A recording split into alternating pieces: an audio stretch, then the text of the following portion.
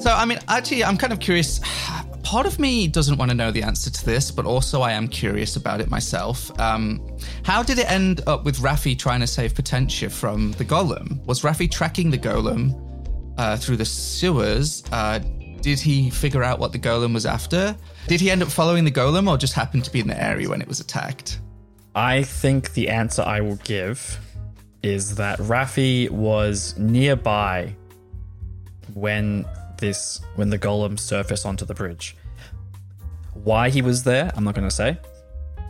But he was nearby and he saw an opportunity to step in and do something because he knew a little bit about golems and he saw what he thought was an exposed weak point that to meme for a second, he could hit for critical damage. Mm-hmm. I think in my head, what I'm sort of hoping was going on is that Raffi was just sort of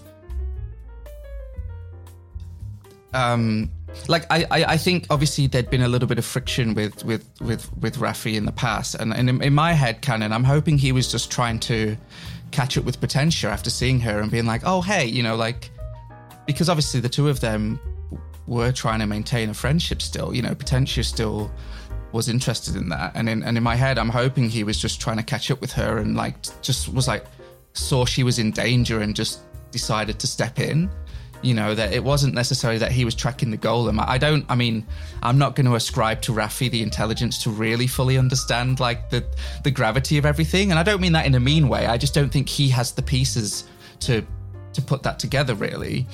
And like it to me, in my head, I want to sort of see it as this sort of heroic moment where he was for whatever reason sort of wanting to catch up with Potentia and then just happened to see that was a fight and just found his sort of courage in that moment and, you know, just sort of intervened, I suppose. I am not going to comment. Yeah. And I think sometimes not knowing allows you to make up your own mind, you know. I'm sure everyone in the audience has their own opinion on Raffi, and, you know, it's up to you to decide, I think, why he was there, but he was there and made a huge difference in the fight. I mean, I'm not going to lie, sneak attack is no joke. I think it's going to make a lot of a difference for quite a while. I think a lot of people think that his difference might make a difference in a combat only. I think his existence in that fight is going to have ramifications in the future that I don't know that Ben necessarily saw when he had Raffi appear in that fight, like to the extent that they are going to have ramifications. He knows now, but I don't know that he saw that then. It's also part of why I think it is tricky for us to make any comment about that at the moment. Yes. I mean, so does talking about accusations obviously is the season sort of ending arc. Do any of you have like a favorite moment from it? Like obviously there are a lot of like little twists and turns in the story. There's almost like 3 mini arcs within. Yeah. What do we count? Like so I can't remember what started with meeting at the coffee shop to then go and talk to Bonin about all the things that had happened, Swift Rain getting arrested, going to the Irregulars to contact them, finding out with the scrying about Swift Rain and the mask, learning like those pieces together, and then immediately from that it was, we're getting a call to go and do talk to this person about the books. Let's do that. Let's not to like ascribe motivation, but like let's, you know, change a pace. This will be nice and light. It's just some missing in and out, books. quick adventure. Yeah. 20 minutes, quick adventure, no problem. Sure, I'll come along. I'll absolutely help you. You guys are doing some fun thing about some books. Great, no worries. Yeah. God damn it. Yeah. Then just, you know, like into the community underground library, all of that, and then we have the golem fight and the the fallout from the Golem fight, which I feel like it is the Swift Rain, what is going on with the mask, the book's recovery, and then the Golem fight make up the three acts of accusations. Yeah. I think my personal favourite moment was listening to like Harold teaching the Pixies how to play Magic together, Chicken Monsters. Monster battles, yeah. Monster battles. It's amazing. I loved it so much. What was great was Ross recording some extra dialogue that we could like have quietly in the background. Yes! So as Potentia and Meredith are having a conversation just in the background, there's Harold talking like priority order. So damn it, Joe, we have to go listen to the episode. So what I did is I recorded like some like under my breath dialogue. So while you were talking about stuff, there's actually like a bit of Harold like actually explaining the rules. That was a lot of fun. That was fun, but also how much fun did you have doing that? Mastering thing to like get Ross's Harold's audio to be like low enough that didn't disrupt Potentia and Meredith, but you could still kind of make out like in the background, like, okay, so then you tap this and then you can play this spell. Like, yeah.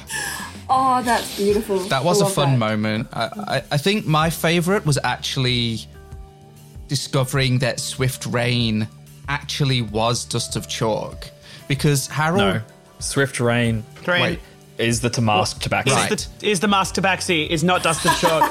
Dust of Chalk is a red herring. Yeah. She's just a tabaxi who's a teacher out in the Wops, who's an early learning... an early learning teacher. Finding out that Swift Rain was actually the villain, because Harold has such a strong sense of justice, and I think all of them went there to clear this person's name, you know, like they had such a strong idea of, oh, how could this academic who's just like us be responsible for something like this? And I think realizing that for Harold was an interesting character moment. And I don't think we really got to dwell on it too much in the episode, but, you know, for him, that was like that threw a wrench in a lot of his worldview, because, you know, Harold was so sure it couldn't be him, and if someone like him could do something like that, what are other people capable of? Mm-hmm. And there's also the mystery still around, like, well, hang on, what is this mask then as well? Yeah. How are they connected? What is going on there? Still have so many questions. Yeah. I feel like there'll be some nice chats between everyone in the next season about that very thought pattern. I think I'm with Joe on the, like, in terms of like the most fun moment. Yeah. Is that? But I think in the same line as what Ross is talking about, having the gut feel that the correct thing to do was to grab Harold's bag, to Misty Step out of the sewers and to run. Like, it's such a tiny little moment, but it is the first moment that Potentia does something that what one might describe as adventurous by herself. Yeah.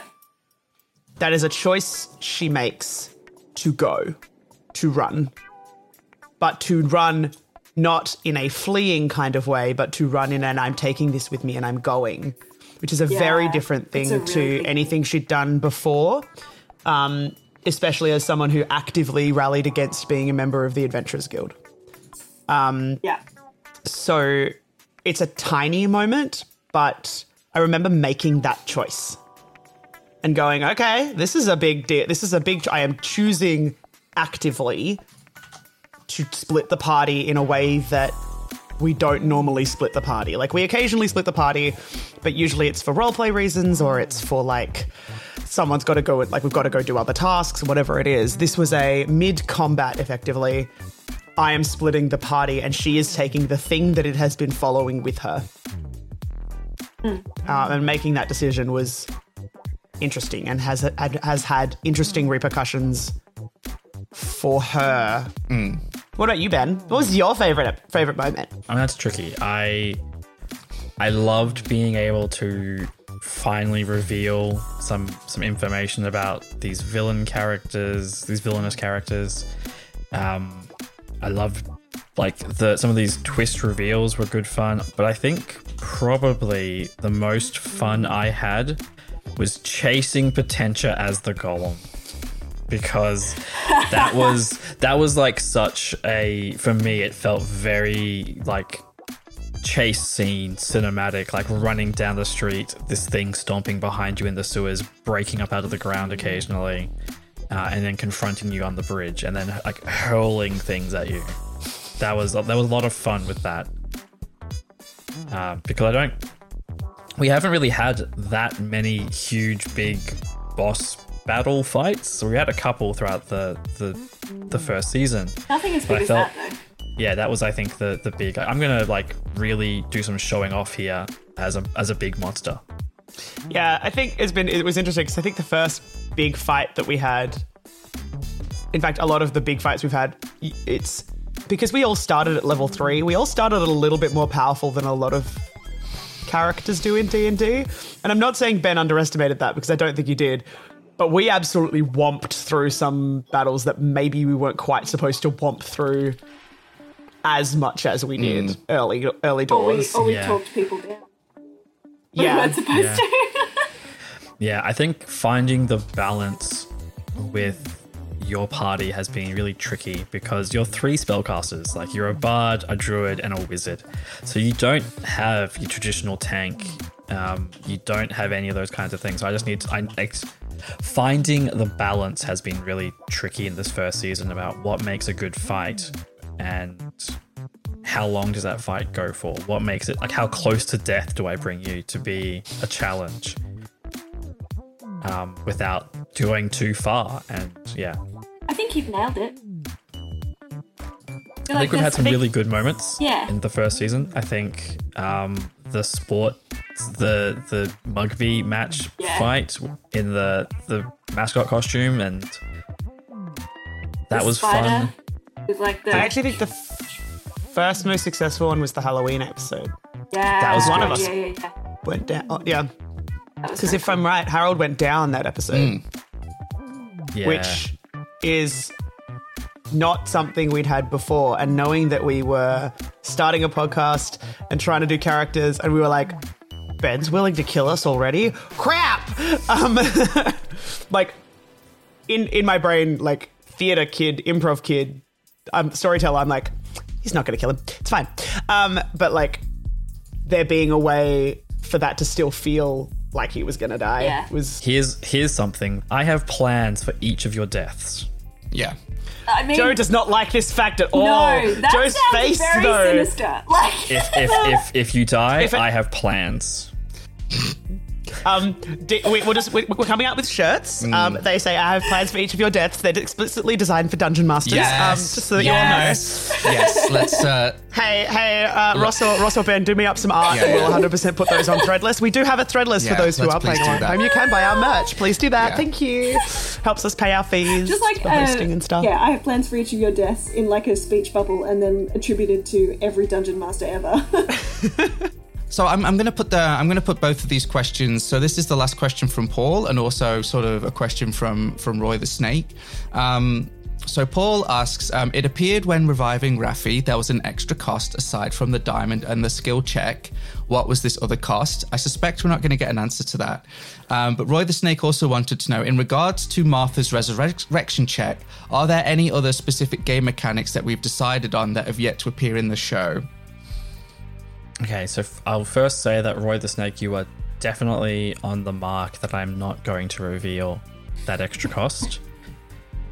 In terms of extra rules for the game, there is one that I can think of, which is to do with prepared casting, which is very early on. Because prepared casters have to pick their spells from their spell list, they're kind of locked into those spells for the day, and the day for us could be months worth of recording. Yeah. So what I said very early on for prepared casters, which again, Meredith as a bard is not a prepared caster, so it doesn't bother her at all.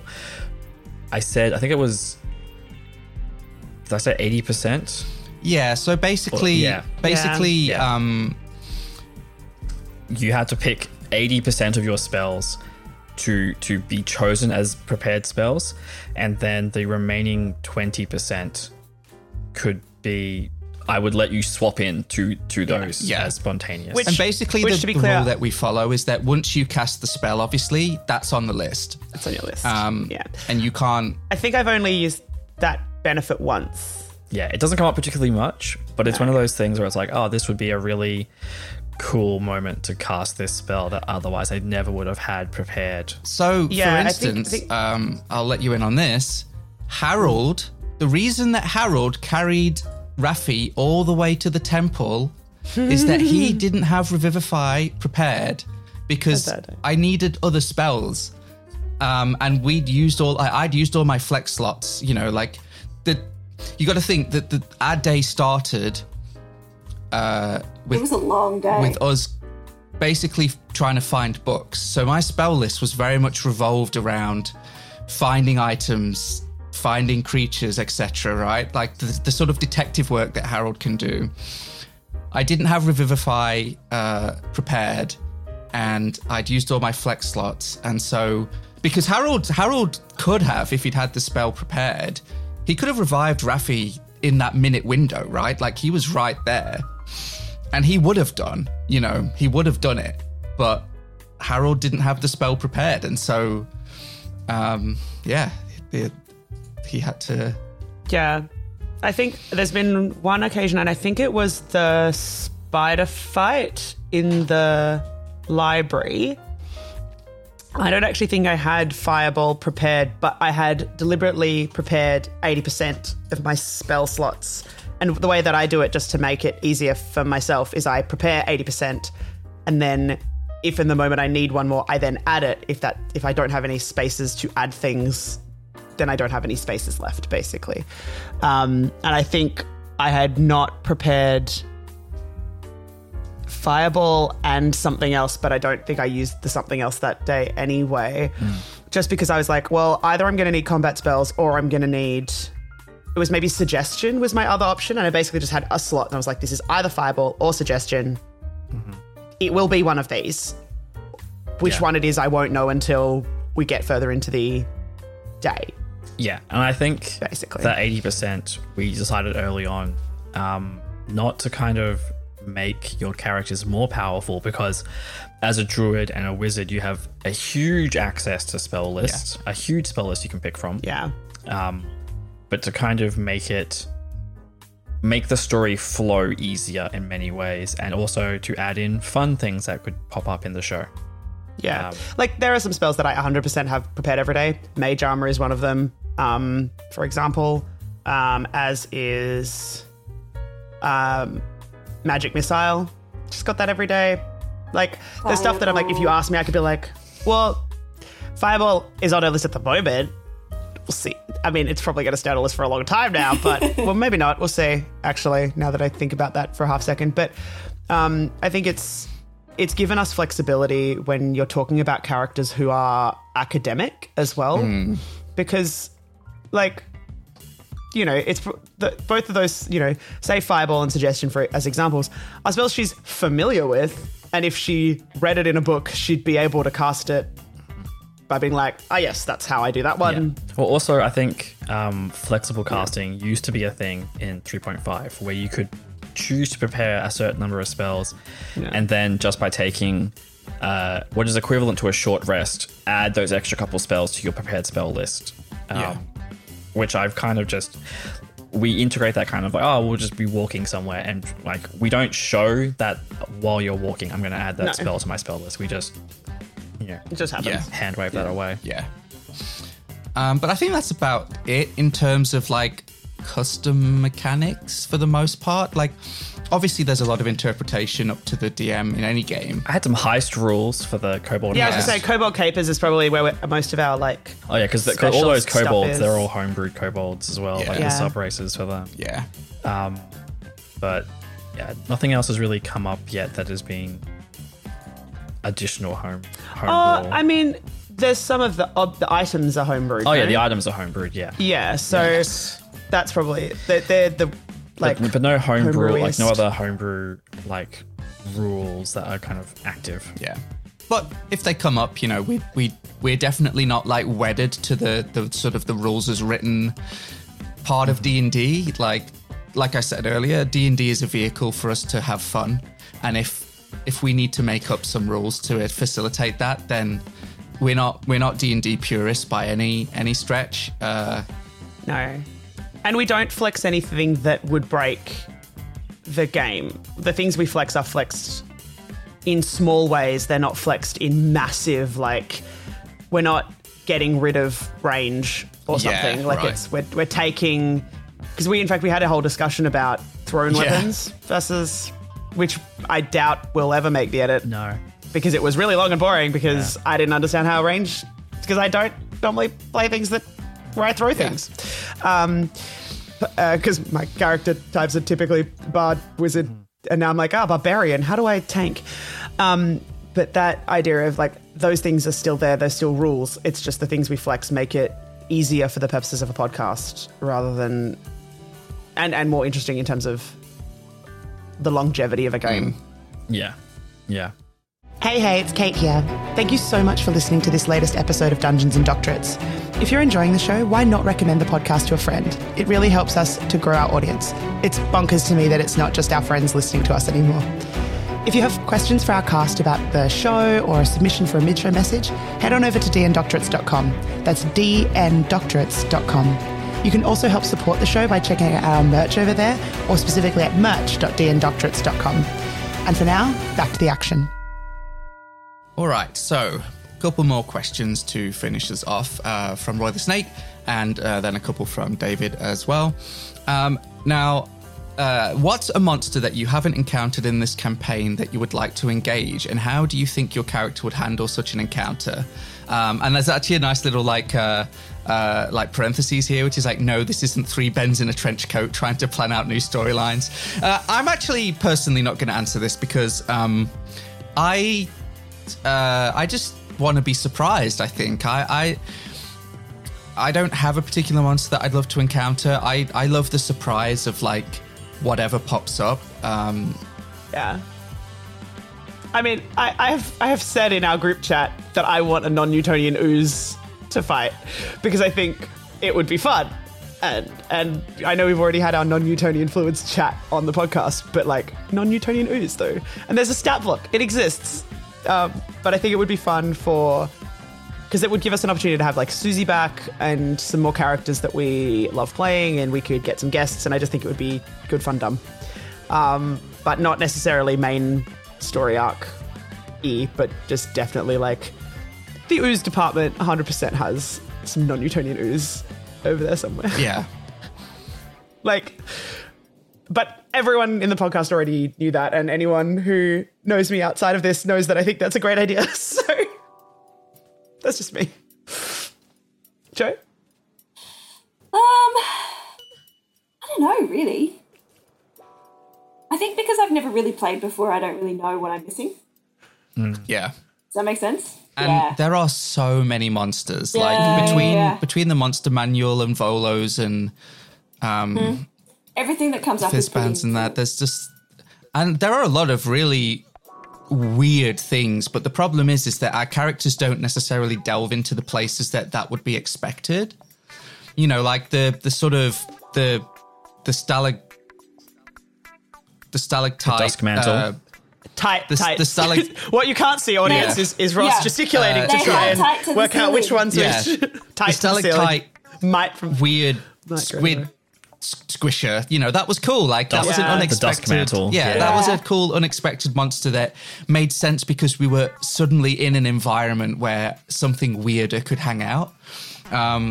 So yeah, I think obviously. Environmental storytelling through the monsters that are there is actually quite an important part of crafting like a believable environment. You can't just chuck monsters where they don't make sense. You know, like if we came up against a Yeti in the forest, I'd be like, really? But why though? Yeah. You know. Yeah. So. I mean, we've had exploding flumps, so we don't need flumps. Ben, we do not need flumps. We've had them. They've been exploded. We're done. Because they're the world's, personal opinion, crappest monster. Yeah. But that's just my personal opinion. I mean, I sort of semi-homebrewed a monster for the one shot, although I don't know what our plan is for the rest of that yet. But anyway, we'll see. Okay, so beyond what's explicitly been in the episodes, are there campus clubs that the team have joined, and how active are they outside the storyline? Well, Meredith's a part of the Bard Society. And we've already seen We do her. need to do that thing. Yeah, we've already seen her thing. perform with Reading. I kind of want to see Reading come back. I vote for that thing that we've talked about having that we just need to work on a little bit more before it works. Yes. Yeah. Yeah. No, I'm not giving more information, guys. This Yeah. is too fun. I don't think Potentia's a joiner. So the fact that she's a member of, like, a club is a minor victory at this point. And I think she probably the Enigma acted... Society, right? I am. Oh. I also think she potentially actively avoids Captain Douchepants. What was his name? Raymond. Captain Douchepants is great. Douchepants. And therefore any sort of... The Adventurers Appreciation Society. Yeah. Well, but more in terms of she actively avoids. You are a high elf and therefore should be a member of the high elf club. And I'm like, gross. No. Yeah. That's no. I think Harold is the probably most pretty hard likely. against that.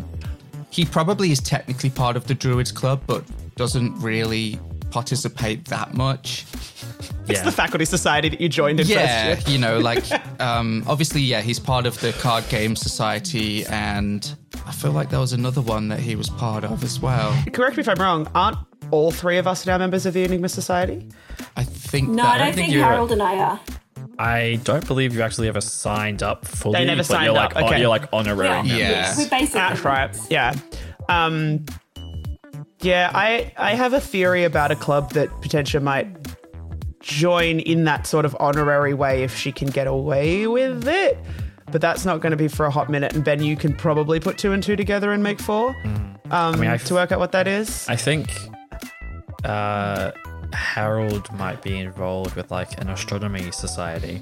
Yeah, probably that kind of stuff. And obviously he's sort of, he's probably in the Adventurers Appreciation Society. I with definitely, Raymond, gross. definitely feel you're involved, with Captain in that society. Douchepants. As he shall be forever. Well, it's kind of funny, right? Because obviously it's the kind of club that Harold would probably be a good president for, but it probably shows his disdain for tradition and ceremony that he's not interested in being the president of a club.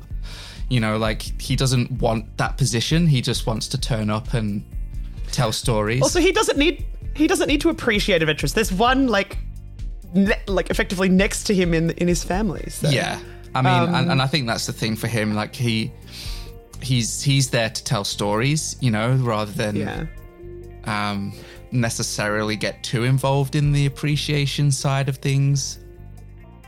Yeah, I think we're also all members of the Postgraduate Students Association, which Yeah. we've kind of established. But, you know, that probably extends as far as the occasional wine and cheese or equivalent. Are you all honorary members of the Barbarian Society? I don't think you can be a member. So Trulis is a member of the Barbarian Society. My little forest gnome barbarian is 100% trying to womp I think it things depends who you talk with to. Gore. Like, if Gore is in charge, everybody society. Yeah. I mean, he was trying really hard to recruit everyone, despite how scrawny they are. So. Yeah. I think it's one of those things where we're not members. Well, Potentia's not a member, but she will happily, like, if Gore Turn up to all slash the Michael events. slash the rest of them go, hey, come to this. Yeah. Certainly, like, when she's been in their circles, she's not said no to going to stuff. Yeah. Yeah, you're not a member, but you'll turn up to their parties. I think it's one of those, like, she'll get dragged along to a thing. The Barbarian Society Because is known it's the for right thing to throwing do. best parties in. Well, they're known for throwing the best barbarian chess. Yes. That's true. Yeah. Yeah. Well, let's finish off with a few questions from David. Which NPCs were interesting to interact with, and how so? Also, which are the hardest for Ben to voice? I miss Raffi. I had a lot of fun playing with Raffi, though, because Raffi and Potentia had one of those, like, they're friends, but why are they friends? But they're friends relationships of like, and you can't, like, I have one of those with one of my best mates that like, you can't understand why we're friends if you've met us in person, but the second you see us together, you're like, oh, I see. How are you friends though? Like, you insult each other. Yes, because we're friends. Like, that's how we get away with that. And I think, I mean, I had fun being pissed off by Raymond. Like, I don't want to see him ever again, but I did have fun in that episode. I think my favourite is hands down Lanwin. I mean, having that conversation with him stuck in a crab was just chef's kiss. Ethan, I mean, Aldwin. Oh, man.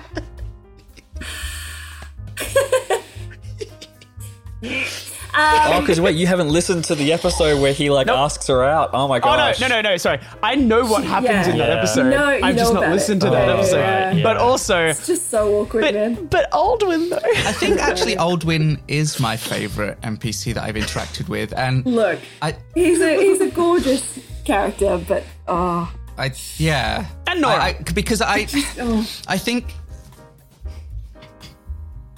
because it was sort of an accident. Yeah. The way Harold's interactions with him played out. But also it did give me a chance to examine Harold's the way he approaches peripheral relationships. And I think that was a lot of fun. And also just sort of exploring we have a lot of bigger character themes, but it really allowed me to explore a lot of minutiae of Harold's character. You know, his terrible relationship advice. You know, that's not the kind of grand character stuff that you think about, but it totally makes sense for Harold that he just doesn't quite think things through properly. And so his relationship advice was terrible, you know, and his sort of lack of awareness that he's sort of semi trying to set up these two people who, if he'd really thought about it, Meredith clearly wasn't interested, but he wasn't he just wasn't putting the pieces together. Yeah, and I think it was fun. It's fun to get those little parts of characters that just in a grand fantasy adventure, it's sometimes hard for the minutiae of a character to come out because you're always dealing with these big themes and obviously, you know, larger themes come up a lot, you know, and those kind of emotions, but you know, how socially insightful Harold is wouldn't have really come up that often, but that gave us a chance to look at those kinds of things, and I think that was nice. That was fun. Actually, now that I think about it, I will also add, and I know that my list is really long of my favorite NPCs to interact with, but here we are. I will add my entire Office Mates set to that list as well, because I think it is one of those beautiful little sets of people that you 100% know those kinds of circles, and it's interesting to have the different conversations, and it's a setting where people are listening to each other's conversations and even just observing. I can't remember who, someone was poring over books in the office one day and I didn't interrupt them by choice. I could have interrupted them to have a conversation, but I didn't. And that was because I was just no, this is not a conversation time, but we still got a little insight into one of their processes on how they go about their stuff. Obviously, again, that's unvoiced, so it's not really helpful into what Ben's least favorite ones to voice are, but I think they are a nice little set of people, and I'll be interested to see how some of them start interacting with the other two, with Meredith and Harold at different points, because I think knowing some things that are happening / might have to happen in the arc we're currently in, or whatever happens after that, based on some things, they'll be an interesting group to come back to a little bit more, I think.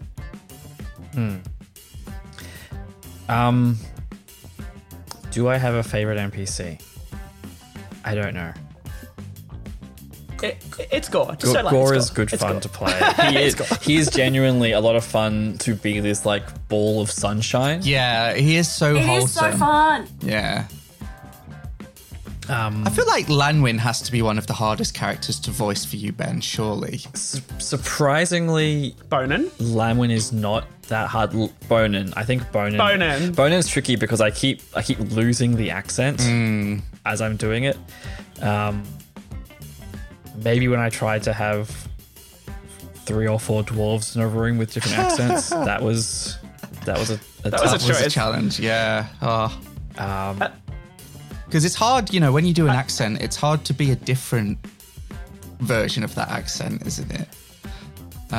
It can be tricky, but it's also like I was able to do different like ages for them, which I think helped me.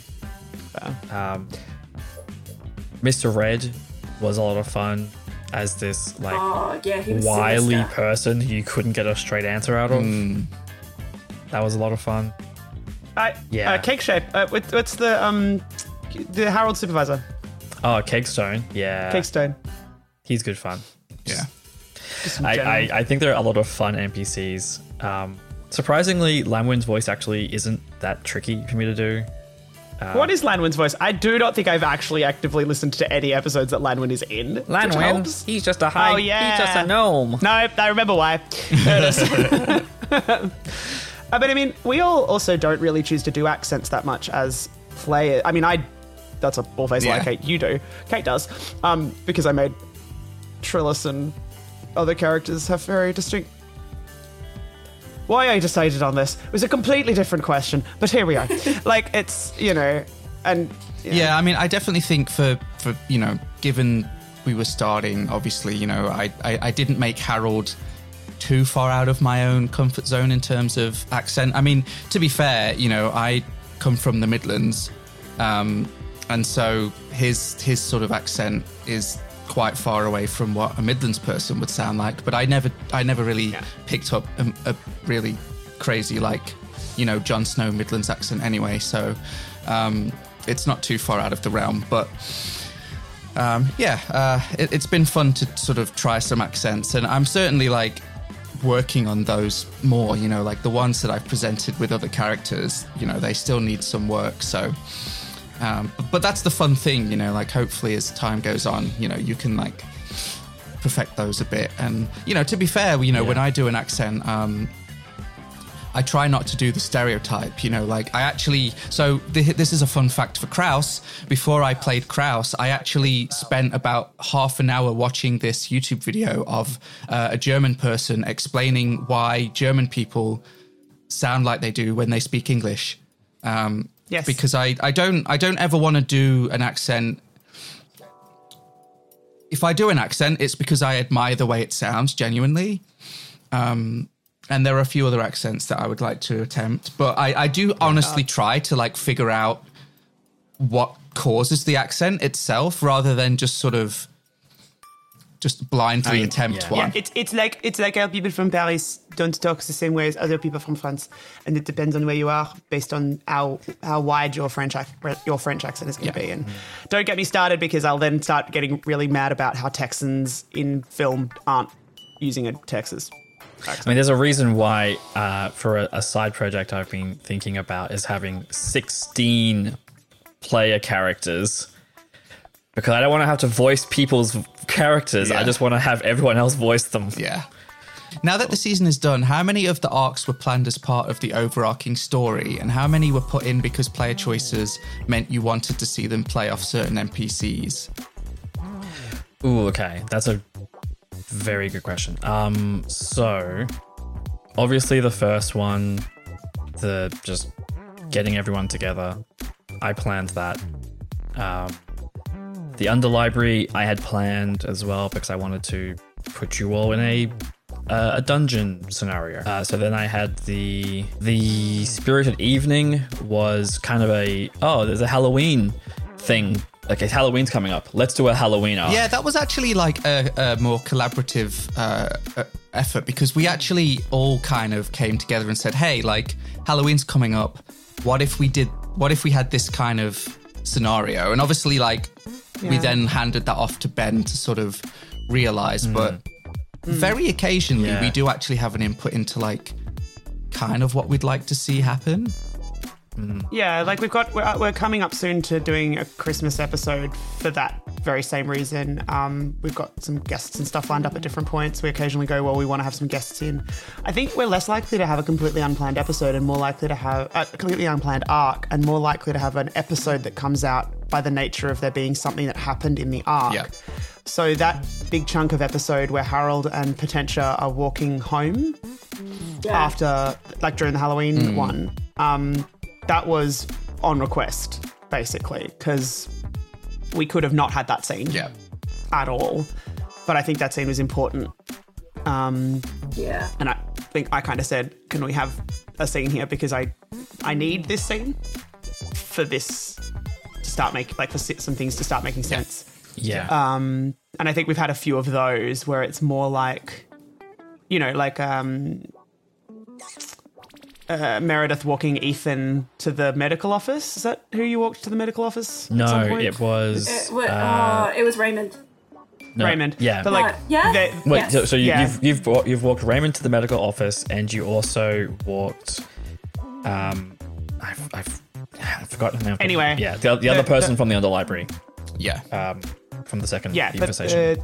the general point being that there are scenes that can happen and some that don't happen, because it would be very easy to have scenes, especially when it's one PC and an NPC that can either happen or not. And there are often times where we just go, do we need any more scenes? No, great, let's skip to whatever happens next. Those scenes, Yeah, and obviously, you know, sometimes get planned or not. being a narrative podcast as well as a game, we do sometimes have to like make narrative decisions rather than just like sandbox forever, which we could do, but we just, for the purposes of tight storytelling, we do have to sort of sometimes I portion think things off like that. all So- of the story arcs I've planned, but there are definitely parts, as you've mentioned, that are unplanned within those story arcs. They just kind of happen.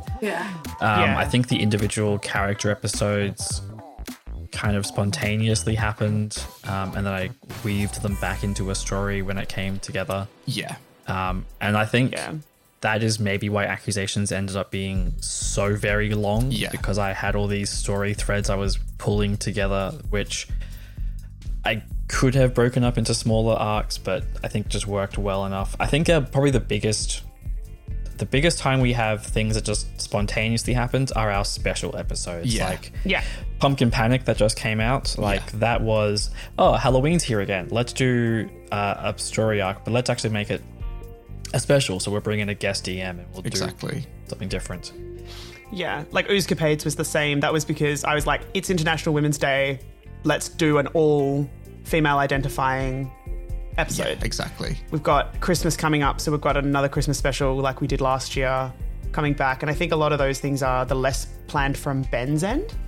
That doesn't mean they're not planned from someone's end. I mean, a lot of the things we do are quite deliberate, even if they don't always seem that way. So, yeah. Okay. And none of us have ever made a decision that's like not then been okay. Yes. Before that audio goes to air. All right, so the season is over. Quick fire. What is everyone's favorite arc out of them all? I think mine... Does that have to be from the main arc, or can it be from Can be from anything, but probably I imagine from the main arc, right? Because we are talking about the season. Yeah. See, mine's probably Halloween in all aspects of the Halloween arc, because it's main season, but it was kind of specials. The stuff about... Yeah, I think both at the party and at both of the two parties. Yeah, basically. that's definitely main arc stuff. It was early on. It was like such a good arc to like to be our like third story arc. Yeah, and I think my answer is the same too. And it's just because that's when we really like settled into. That was our first non-pre-recorded arc, I think, too. Almost. Yes. Like. We didn't try and smash it out to get it out early doors. I think we'd already pre-recorded everything else, and that was one of the first library maybe. Yeah, but we were still kind of settling in. Yeah. But I think my favorite's still the first Under Library. Yeah, that was a really fun classic D&D adventure for sure. Like it was a lot of fun to play that arc. But I think the Halloween arc is still my favorite in that what the show is all fell into place in that episode. You know, like I think that's why. But I mean, gotta say, spoilers. The situation we're currently in is a lot of fun, and that I think there'll be some character stuff as well. So I'm waiting for people to be both mad and happy with me about some character stuff in those first couple episodes. We have a lot of stuff coming up. I quite like so many of those arcs. I think Mascot Madness, maybe. There was a lot in Mascot Madness that I really liked. Interacting with Gore. Oh my god, the tiny spider. And Michael. I forgot about the tiny spider. Cool, actually, in Mascot Madness. I did really enjoy... Can we bring them back? I miss the frat house. That was a lot of fun. There was a lot of spontaneous coolness in that arc, actually. Yeah. That was just a lot of fun to, like, experience. So... I think the frat house needs to come back after we get out of our current predicament, because I think it would be good for the character stuff that we're currently dealing with as well, to go back to the boys. Yes, we have plenty more stories coming up, so tune in for those. And that will do it for this episode of The Comma Room. Thanks so much for joining us. And don't forget, you can send in your questions at dndoctorates.com. That's dndoctorates.com. You can check out our wiki there. You can also check out our sweet merch, which I think we're going to have a few new items coming up soon, just because of fun things that have popped up along the way. And obviously... Send in your merch suggestions. Yeah. You know, if you've got... Put them through Instagram is the easiest way suggestions, to get them. Please send them to us. We're happy to receive them and maybe even support some more young artists, which is nice. And until next time, thank you so much for your support. We really appreciate it. And we can't wait for even more stories to unfold and to see what happens with these characters. Bye.